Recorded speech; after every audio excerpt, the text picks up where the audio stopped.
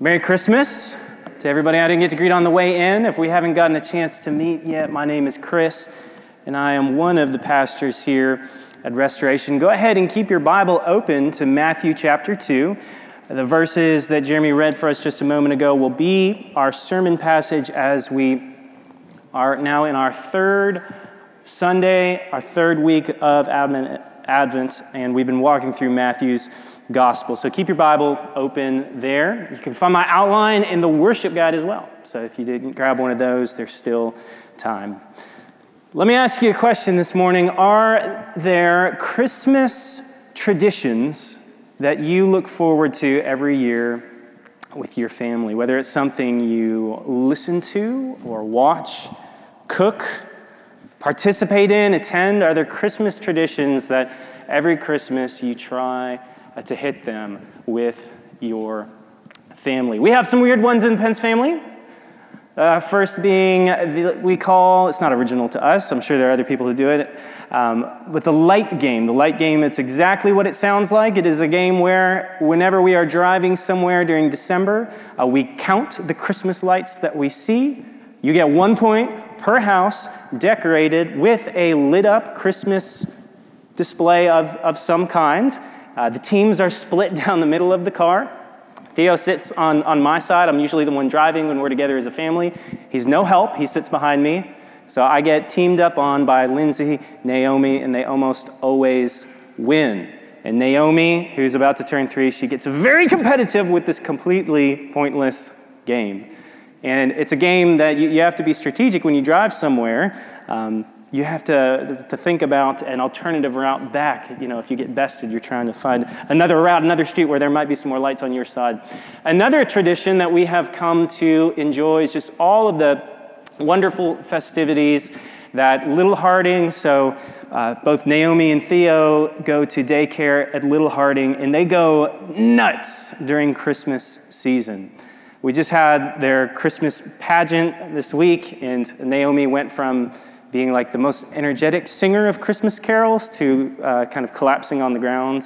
She flew a little too close to the sun during the first song, but it was wonderful. So they go all out with Christmas activities and parties and sing-alongs, and throughout the month of December, they do all of these arts and crafts. Some of them they send home with us, and others they put up on the walls at Harding. So every day we're walking in and we're seeing our children sometimes superimposed in these scenes. I have some evidence here.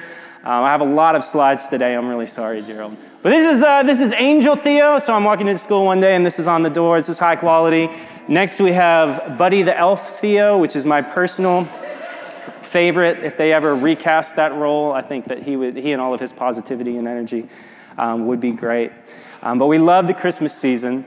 But one of our favorite traditions, apart from like the, actually like Christ-centered things that we do, is that every year we watch through all of the Christmas episodes of The Office. It's a little bit of an undertaking because almost every season, I think, has a Christmas episode. One of my favorites is Moroccan Christmas. And as I was studying this passage, the story about the wise men, studying this passage, digging into it, reading good resources and commentaries, getting ready for this sermon, it was a little bit like that scene from Moroccan Christmas where Angela is having the figurines from her, nativity scene thrown into the drawer by the party planning committee head, at that time Phyllis. This is a bit of a switch, because they're not period or culturally correct for their Moroccan Christmas party. Because there's a lot of things about this passage that maybe we have heard, or maybe we have sung in Christmas carols, or maybe we've heard taught or preached before, that there's really no biblical or historical evidence for. And maybe you have sung, we haven't sung it here, but maybe you've heard or sung on 104.5, We Three Kings. And really for both the idea that there were 3 of these wise men and that perhaps they were kings and that perhaps we even know their names, as some traditions say, Casper, Balthazar, Melchior. I don't know if I'm saying that last one right, but there are all of these traditions surrounding this passage all the way down to some traditions claiming that one was from Persia, one was from India, one was from Greece. It gets even more wild as you kind of dig into the weeds of some of those traditions. Some say that like the Apostle Thomas went later and preached to these wise men. There are other traditions that say that there's like a church where you can find the skulls of these wise men and they were later baptized. Like, there's all this crazy stuff. But at its heart, this is a beautiful, it's an important story that Matthew is trying to teach us a couple things through. He has a couple of main purposes here. First, he wants to show us, as we have seen already in our Advent series, he wants us to show us fulfillment. That's the first thing he wants to do. This is the second of the 5 Old Testament quotations that Matthew, in the first 2 chapters of his gospel, as he talks about the birth, the conception, the birth, the early life of Jesus, he frames that whole narrative about the early life of Jesus around 5 Old Testament quotations, and he makes it very, very clear, like, hey, this is proof, this is evidence, this is a foundation for your faith that Jesus is the promised Messiah of old. So there's a direct promise, fulfillment, connection to the Old Testament being made here as Matthew goes, hey, remember that passage from Micah 5? Jesus fulfilled that. The prophet said Jesus would be born in Bethlehem, and look, Jesus was born in Bethlehem.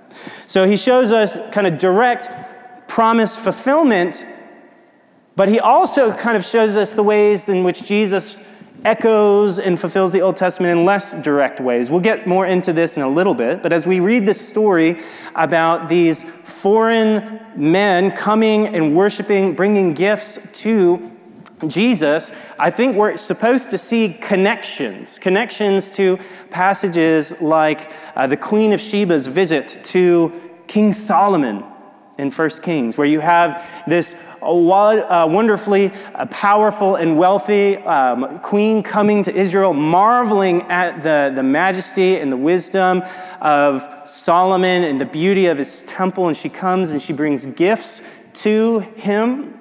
That's a story that there are other passages in the Old Testament where that story is connected to what the coming Savior would do and what would surround his coming. Passages like Psalm 72 and Isaiah chapter 60, which speak of the coming of the Messianic age, and they paint the picture of the nations coming and worshiping, and even specific things like bringing gold and myrrh to this king who is greater than David, greater than Solomon. So these are all connections that I believe Matthew wants us to see. So he's showing us fulfillment, but he's also, as we'll dig into in a moment, he's also showing us what is going to happen. He's also showing us foreshadowing, as both in the rejection of Jesus by the Jewish religious authorities and Herod, we see a foreshadowing of how Jesus is ultimately a baby, a son born to die, is he not? He's a baby born in Bethlehem who would be crucified on the cross. And we see the seeds of the anger, the rebellion, the rejection, and the indifference of the Jewish people towards their promised Messiah. So he's foreshadowing the rejection of Jesus, the death of Jesus, but he's also foreshadowing the Great Commission, where God was not content to have the birth of his son and the fulfillment of all of his promises to Israel. He was not content for that to be a private event. Isn't that cool? He wasn't content for that to be a private party, but he's inviting the nations. He's drawing these men to come and worship his son. So I want us, in just 2 points, very un-Baptist of me this morning, couldn't get to 3, and I figured that our childcare workers wouldn't mind at all if I just did 2 points. Gift cards accepted after service, just kidding. But I want us to, in these 2 points, look at the contrast in the way in which these different parties in our story respond to Jesus, which I think is really the key point of this entire passage. The way in which Herod responds, the way in which the religious authorities respond, the way in which the wise men worship. And at its heart, here's like my whole sermon in one sentence. We need to make sure we have responded to Jesus rightly. Because how we respond to Jesus matters. Because he is the King of Kings come to dwell with us, we should worship him with all that we are. So, point number one, as we look at the first 8 verses again, we should worship Christ. I think this story is trying to convince us. We should worship Christ as our King. So like I said before, note the contrast here.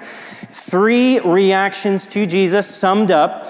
And the first reaction to Jesus is that we see some men who are seeking Jesus' kingship. They're seeking Jesus' kingship. Verses 1 and 2, look there again on our screens or in your copy of the Word or on our bulletin. But verse 1, it says, "Now after Jesus was born in Bethlehem of Judea in the days of Herod the king, behold, wise men came from the east came to Jerusalem, saying, 'Where is he who has been born King of the Jews? For we saw his star when it rose, and we have come to worship him.'" So, I said a bunch of stuff about who these guys were not a moment ago. So who were they? Who were they? Let's wrap our minds around who this is, who's coming, who's seeking, bringing gifts, and seeking to worship the incarnate Jesus. Well, our Bible translations, following the tradition of the KJV, my ESV, it says wise men. The Greek word here is simply magi. And this, at its core, is just a phrase that means great ones. Great ones. This word, it was used originally to refer to Babylonian and Persian priests, magicians, sorcerers, who were like court magicians for the powerful, the rich, and the royal in the Babylonian and Persian empires. The book of Daniel mentions magi, but in a pejorative way, in a negative way. Daniel is able to interpret the dreams of the emperor, whereas the magi were not.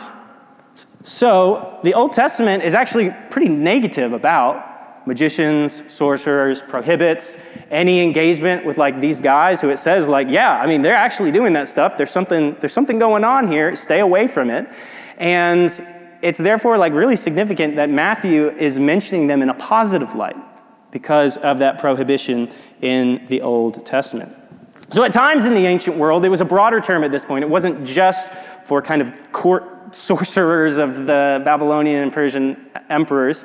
It was a broad term by the time Jesus is born that referred to sometimes men who were scholars, experts in astrology, and kind of assigning meaning, interpreting the movements of stars and constellations. And sometimes it referred to just men who were philosophers. At other times, it referred to people who were charlatans and who were, for lack of a better understanding, they were kind of fortune tellers and grifters. So these men, we don't know where they fall on that spectrum, but it's likely, given how pricey and expensive the gifts that they brought were, it's likely that they are royal ambassadors of a Babylonian or a Persian king around this time. We don't know exactly where they came from, but that's the best bet. And I had to look this up. But if that's right, if they are from kind of in the ancient world where Persia or Babylon was, then it's likely that they had traveled somewhere between 800 and 900 miles to come and to worship Jesus. Contrast that, as we will in just a moment, with the scribes and the priests who are about 5 miles away in Jerusalem, who are like, Micah said, he's born in Bethlehem, you go find him. It's about a 2-hour walk from Jerusalem down to Bethlehem. And here are these guys who have been on the road for probably months at this point. Traveling the ancient world is incredibly hard, it's incredibly dangerous, it's incredibly expensive and time-consuming, and they have laid it all on the line to come and worship Jesus. So they're coming from the east. We're not sure where. It was a really far place away, most likely. But let's ask the question as well, why have they come? Why have they come? We know that they are drawn to Jerusalem because they have seen something bright in the sky. And for like 1,700 years now, Christians have been debating like what exactly that was. There are smart scholars, smarter than me, who claim that maybe it was a supernova. Maybe it was an alignment of planets. Maybe it was a comet. There's a lot of evidence, interesting to me, is evidence that Halley's Comet, if you know what that is, very bright comet when it comes near to Earth, it's very, very visible. It doesn't happen very often. But apparently, in around 12 to 10 BC, Halley's Comet passed by Earth. It was very, very visible, but that's probably 6 to 7 years too early for it to be heralded as the sign that let them know that Jesus was born. Was it a purely supernatural light? We're not exactly sure. But a lot of people kind of take a hybrid approach, that perhaps it was a naturally occurring bright something in the sky related to stars, comets, supernovas, etc., that apparently went away by the time they got to Jerusalem. And then perhaps it was a supernatural guiding light as we see it like moving and then stopping over Bethlehem. Of course, there's no way in which those other natural phenomenon could be that. But regardless of where we land on that, God is revealing, God is leading these men to come and worship his son. And on top of how like the movements of stars and comets and supernovas, all of that in the ancient world was associated with the birth and the downfall of great individuals and kings and emperors, they might also be familiar, since the Jewish people had been spread all over the world at this point through the exiles, the destruction of Jerusalem, the hands of the Babylonian exile. There were millions of Jewish people spread out all over the world, and they carried their scriptures, and perhaps they were aware that they connected the bright light in the sky with the cryptic prophecy from Numbers chapter 24. Maybe you're familiar with the story. In Numbers chapter 24, Balaam, who is a sorcerer, Balaam is hired by the king of Moab to come and to curse the people of Israel. And the camp of Israel, they have yet to enter into the promised land. And this foreign sorcerer is hired by this king with ill intent to come and to make battle with the people of Israel. But when Balaam comes, instead of hurting God's people, he blesses God's people, if you've read the story. And each time the king is like, no, stop blessing them. Like, come on, rain down some ash and firestone on them. Come on, man. Each time, Balaam, he keeps blessing, and he speaks words that many people understand to be a promise about Jesus, a messianic prophecy, as he speaks of a star rising out of Judah. His words, Numbers chapter 24, verse 17, a star rising out of Judah, and he goes on to describe this ruler who will rise and who will like destroy God's enemies and reign over all the earth. So perhaps there's a connection there, perhaps they're not. But they are seeking, pay attention to their words, they're not seeking the one who will be king. They're not seeking the one who is born and is a little baby and maybe someday he will ascend the throne of his father David. They are seeking the one who is the king. That's striking, isn't it? And imagine the entourage of these wise men has come into town, and you're King Herod, and these wise men come to you, or they hear of the questions they're asking other people, where is the king of the Jews? And to the ears of Herod, who, as we'll talk about in just a moment, is a very paranoid person, very power-hungry person, that question must have sounded like, where is the real king? Where is the real king? Maybe you at your place of work have been asked at some time or another by a customer, an employee, I don't know, like, who's really in charge here? That's basically what they're asking, is it not? It's an offensive question to Herod. And that's who we're moving on to next. So that's the first category. We see these men who are seeking the reign of Jesus, seeking the kingship of Jesus. But secondly, we see in Herod, in his example verse in verse 3, in his plan, his murderous intent that we see bubbling under the surface of verses 7 through 8, we see a man who is threatened by Jesus' kingship. All right, so this Herod who we're introduced to, there's a lot of Herods in the New Testament and in the Gospels. We need to keep them straight. This is the Herod who we refer to as Herod the Great. Herod the Great wasn't that great of a guy. Herod the Great was not a zealous practitioner of Judaism. He was not a guy whose heart was after the Lord. He was only half Jewish. He was half Jewish, and he was half descended, instead of from the line of Jacob, descended from the line of Esau. So if you go way back to the book of Genesis, you know the family drama that unfolds between the children of Isaac. But he's half Jewish. He is not the rightful heir to the throne in Jerusalem. He reigns in Jerusalem because he's been set up there basically as a puppet king by the Roman Empire. The Roman Empire who conquered Jerusalem and Palestine in around 63 BC. And then in 37 BC was like, man, we need some help administrating, keeping control there in Palestine, because these Jewish people do not like us being in control. So Herod, he was set up there. His dad, who was a powerful, rich Roman citizen, pulled some strings. Herod, he came and he ruled with an iron fist. And even though he did a couple of things that in history we look back at them positively, he enlarged and beautified the temple in Jerusalem. He did a lot of really messed up stuff as well. We know that he personally set into motion the murder of at least one of his wives and at least 3 of his sons, because he was so paranoid that someone would try to take his throne from him. In fact, Caesar Augustus, like the OG Caesar, he joked that it was safer to be Herod's pig than his son. Because if you know, Jewish people, in Jewish culture, you don't eat pork. It's wordplay in the Greek.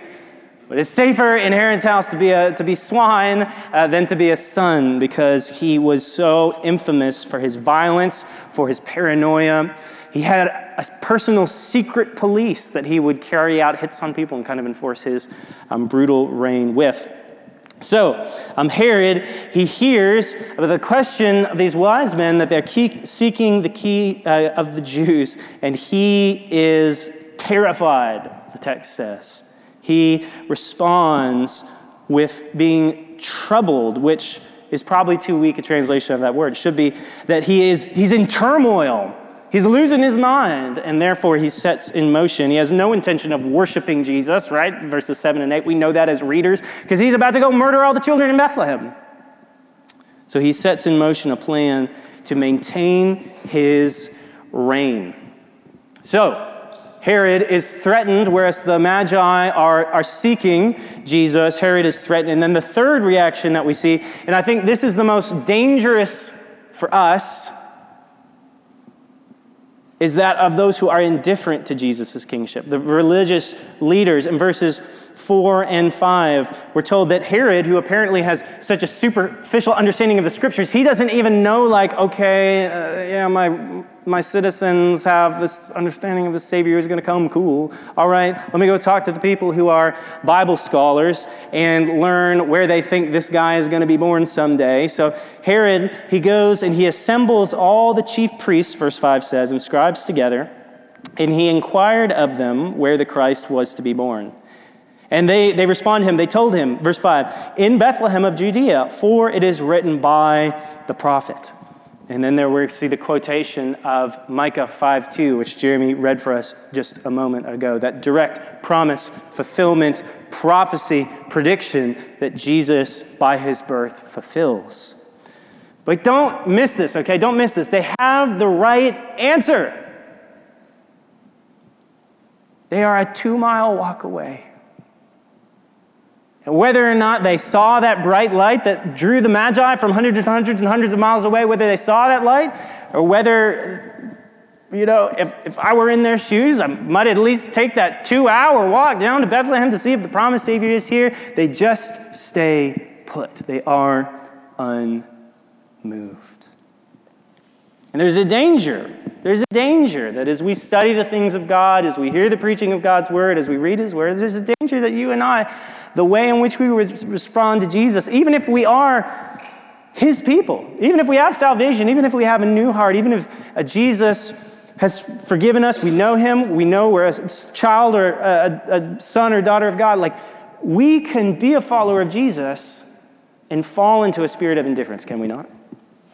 Soren Kierkegaard is a philosopher, and he wrote a devotional reflection. He was not an Orthodox Christian by any means, but he wrote this reflection, this devotional reflection, about the paradox here and the contrast between the wise men and the scribes. It'll be up on the screens, or you can just listen along. I know the text is a little bit small. I'm sorry. You can just listen along.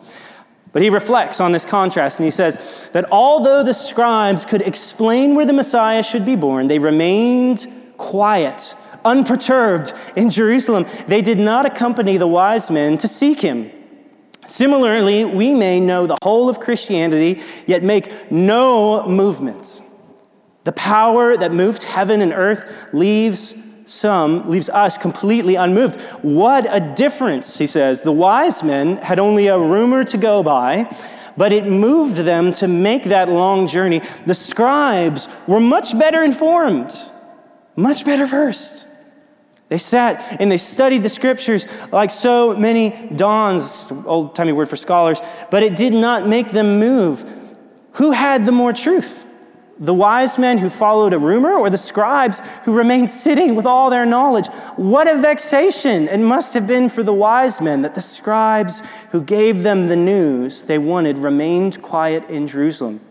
We are being mocked, the wise men might have thought.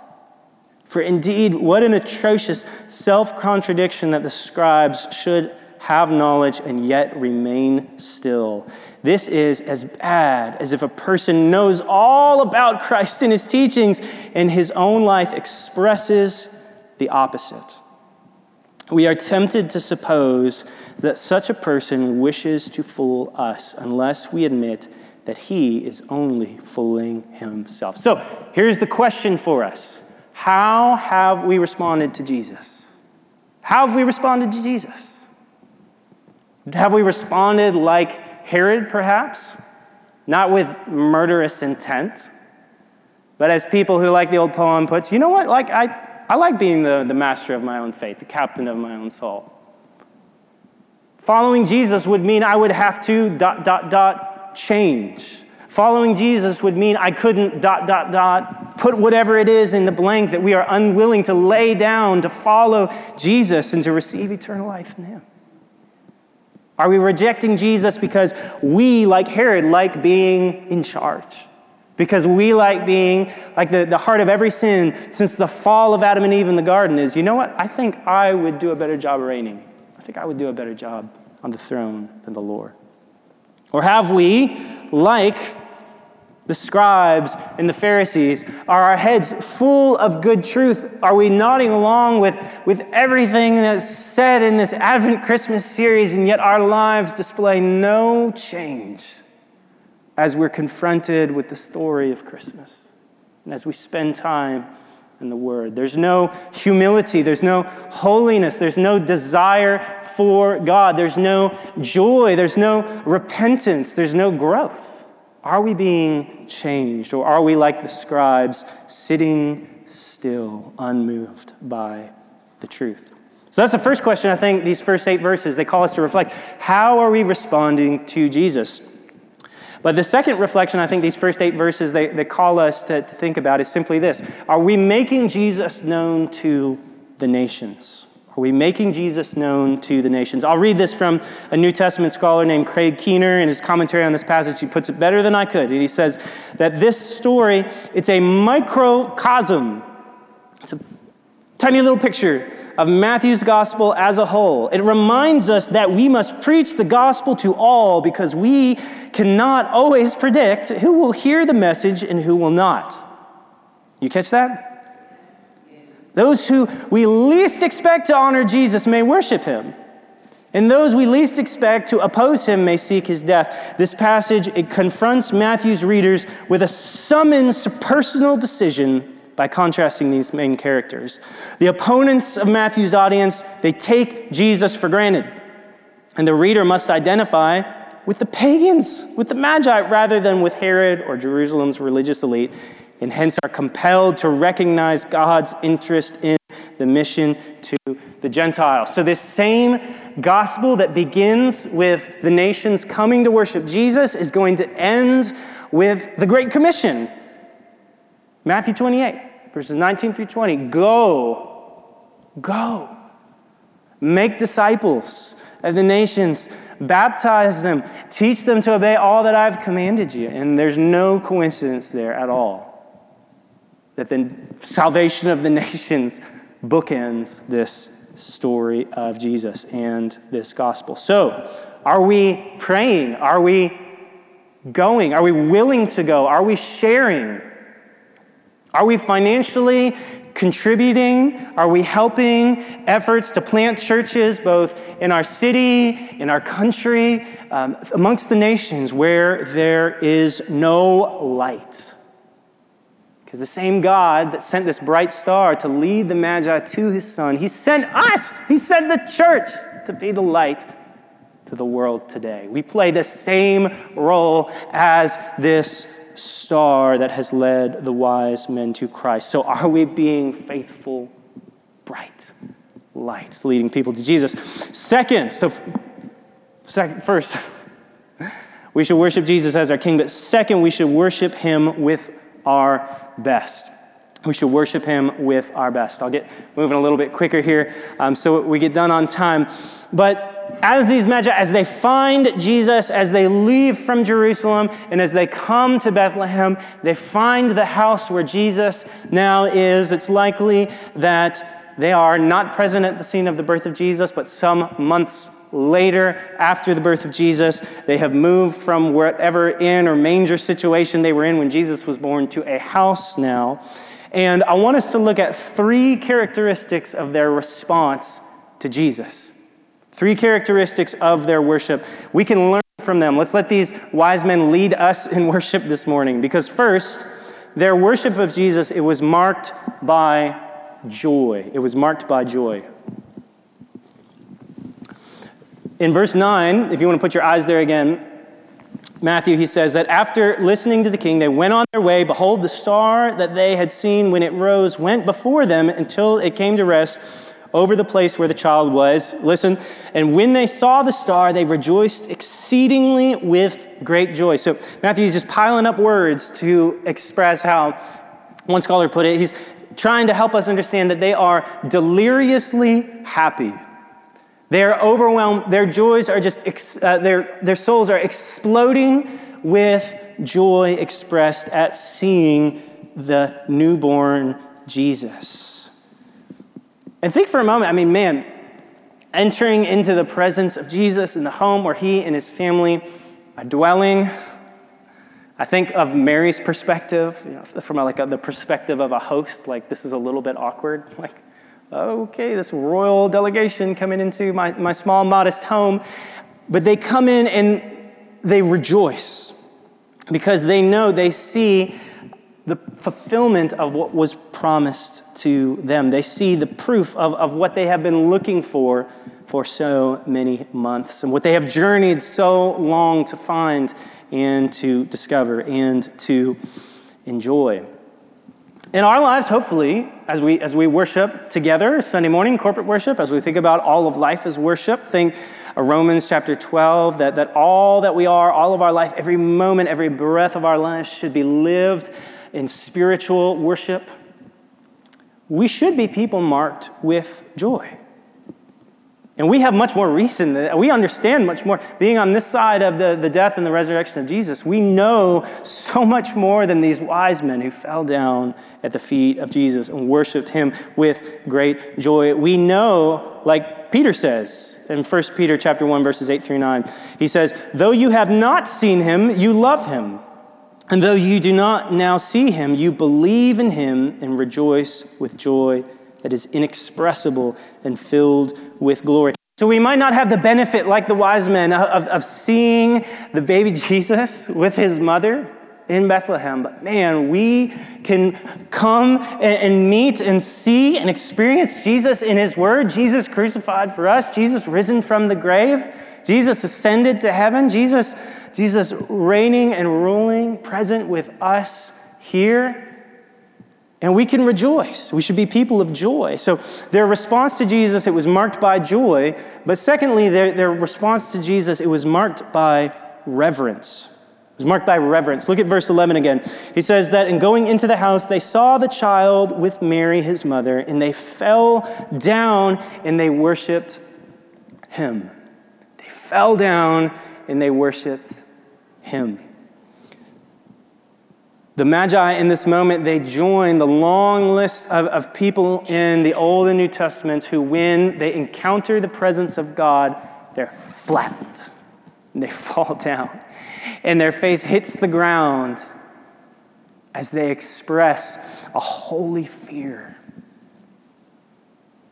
As they express being so overwhelmed by the glory and the presence of God that they have nothing to offer, and they fall flat in honor of the presence of Jesus. They're filled with reverence and awe. I've been doing music at churches for a long time. Since I was about 15 years old, I've been involved in music ministry. And we all know those worship war conversations and debates, right? Should we sing these types of songs by these types of artists? What should the tone, what should the speed, what should the order, what should the elements of our services be? And I don't like these things, and I would like more of this. So many of those conversations about our corporate gathered worship, for me, as I've gotten older, I've just been struck by how not wrong, but just different they are from the concerns of worship that the Bible talks about. Because when we see people worship in the Bible, more often than not, they are wrecked.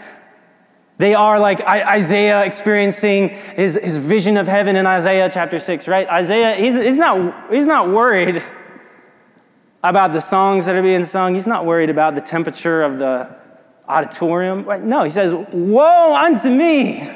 I'm a sinful man. I'm in the presence of God. So our worship, I think we could do this better. And I say this as the person who has a hand in organizing our worship. I think we could do reverence better in our gatherings. Because the question we should be asking as we come together and as we pray and as we sing and as we take in the preaching of God's word and as we take the Lord's Supper together, as we worship together, the right question is like, am I honoring God as he deserves? Not like, did I like what happened here on Sunday morning? Worship is not about us. It is, as Paul Tripp, I heard him say one time, like worship is a gracious weekly reminder that we're not the center of the universe. So the example of the Magi, I'm challenged. Worship is about God. It's not about me. But thirdly, their response to Jesus, it was marked by sacrifice. These three gifts are, on one level, simply an evidence of the sacrificial generosity pouring out of the hearts of these men, right? So gold, extremely expensive, the symbol of ultimate value, given to this poor peasant family in Bethlehem. Think of that scene where they're probably in this very, very small, simple home built of mud and wood, and they're here being handed gifts of gold, like they're an ancient, powerful royal family. And frankincense and myrrh were both luxury goods harvested of trees, from the resin of trees that were used for all sorts of things, like making perfume or medicinal purposes or burning in ancient temple worship. These were incredibly expensive luxury items that would have been worth like 100 times what the average Jewish family, what their budget was for a year. And a lot of people believe that maybe this is how, as we know, his family is about to flee to Egypt, to sojourn in Egypt, because they want to escape Herod's plot to kill Jesus. And perhaps this gold and this myrrh and this frankincense is the means by which they are financially able to do so, to go and to live amongst a foreign nation. But on another level, these gifts, they represent deeper realities. And this is debated. Christians debate this, scholars debate this, but I think it's no coincidence that in the Gospels, The story of Jesus begins with these references to myrrh and ends with references to myrrh specifically.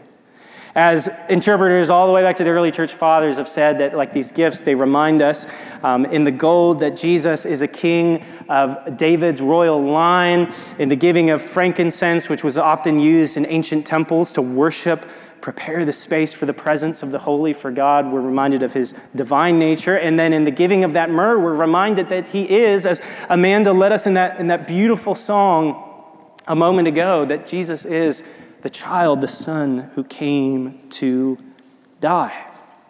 So I hope we understand that our idea of Jesus, our faith, our trust in Jesus, that we understand this Christmas season, that this Christmas story is not just a quaint folk tale, but something that really happens. That's something that really happened that was stage one of this rescue plan where your sins and my sins were placed on the cross of God's divine Son. And he, as Pastor Charles preached for us last week, he rescued us from our sins, chapter 1 says, by going to the cross in our place. So the myrrh, it reminds us of that. It points us, it foreshadows the myrrh that would both be in Mark chapter 15. Mark speaks of how Jesus, as he is hanging on that cross, as he is suffering both the physical turmoil and the spiritual agony of crucifixion and dying in our place for our sins, as myrrh mixed with wine is lifted up to him on the cross. And then John's gospel says that after he has died and his body's been taken down off of the cross, Joseph of Arimathea, a wealthy Jewish man, he purchases for the preservation of Jesus' body, for the entombment of Jesus' body, he purchases just this massive, generous amount of myrrh, which was used in ancient burials to hide the smell of decaying bodies.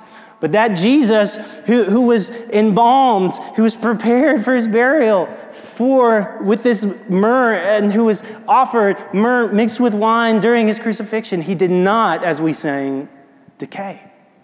He rose from the dead and offers all of us salvation. So if that's not your Jesus this morning, if your Jesus is just the quaint folktale Jesus, as we celebrate the birth every year of a influential Jewish rabbi who had some fun things to teach us about who to love one another, that's not who Jesus was. So maybe this morning you need to believe in the true Jesus. Maybe you need to believe in the sin-substituting divine Jesus who came and was born in Bethlehem. Maybe you need to, as the scriptures invite us to confess with your mouth that Jesus is Lord and believe in your heart that God rose him from the dead. If we do this, Paul says in Romans chapter 10, we will be saved. So maybe in a moment as we pray, as we sing, as we take the Lord's Supper, maybe in that moment you need to cry out to the Lord. And you need to get right with God. You need to simply just ask him, like, man, I need what Jesus accomplished. Forgive me. I give you my life. But to the rest of us, this question poses just a final reflection, point of evaluation for us. Are we worshiping God with our best? Are we worshiping God with our best? Or are we approaching the Christian life with a spirit of obligation? This week was one of the harder, longer weeks of the year for us teaching at Harding, as we had finals this week, or midterm, semester one exams.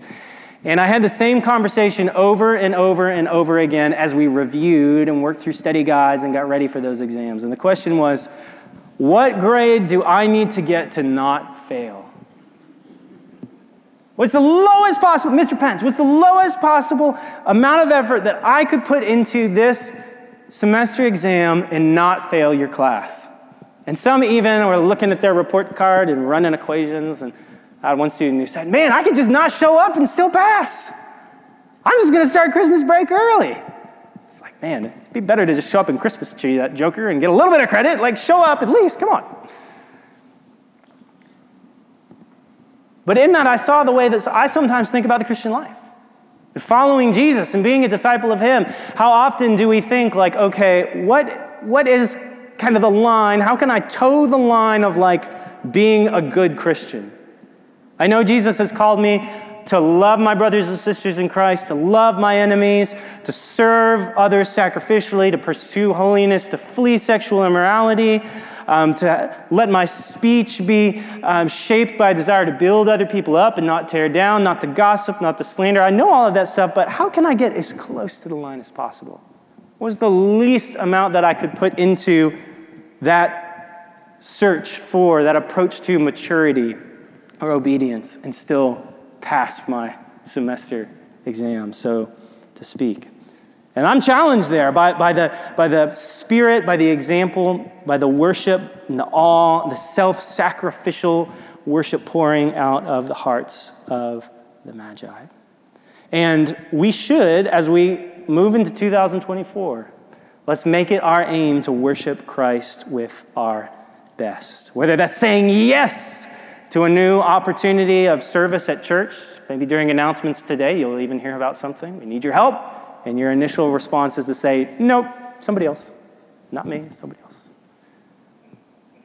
Or whether that's dealing with maybe a persistent struggle with sin in your life that you need to talk with somebody about, gain accountability for. Let's worship Christ with our best. Let's live every moment for his glory. Let's not come away unchanged by the Christmas story. And I'll close with this. This is a poem written by the civil rights activist, scholar, poet, philosopher, educator Howard Thurman. And he talks about the way in which, hopefully, this story will not leave us unchanged. And it's called The Work of Christmas. And he says this. He says, when the song of the angels is stilled, when the star in the sky is gone, when the kings and the princes are home, when the shepherds are back with their flock, the work of Christmas begins.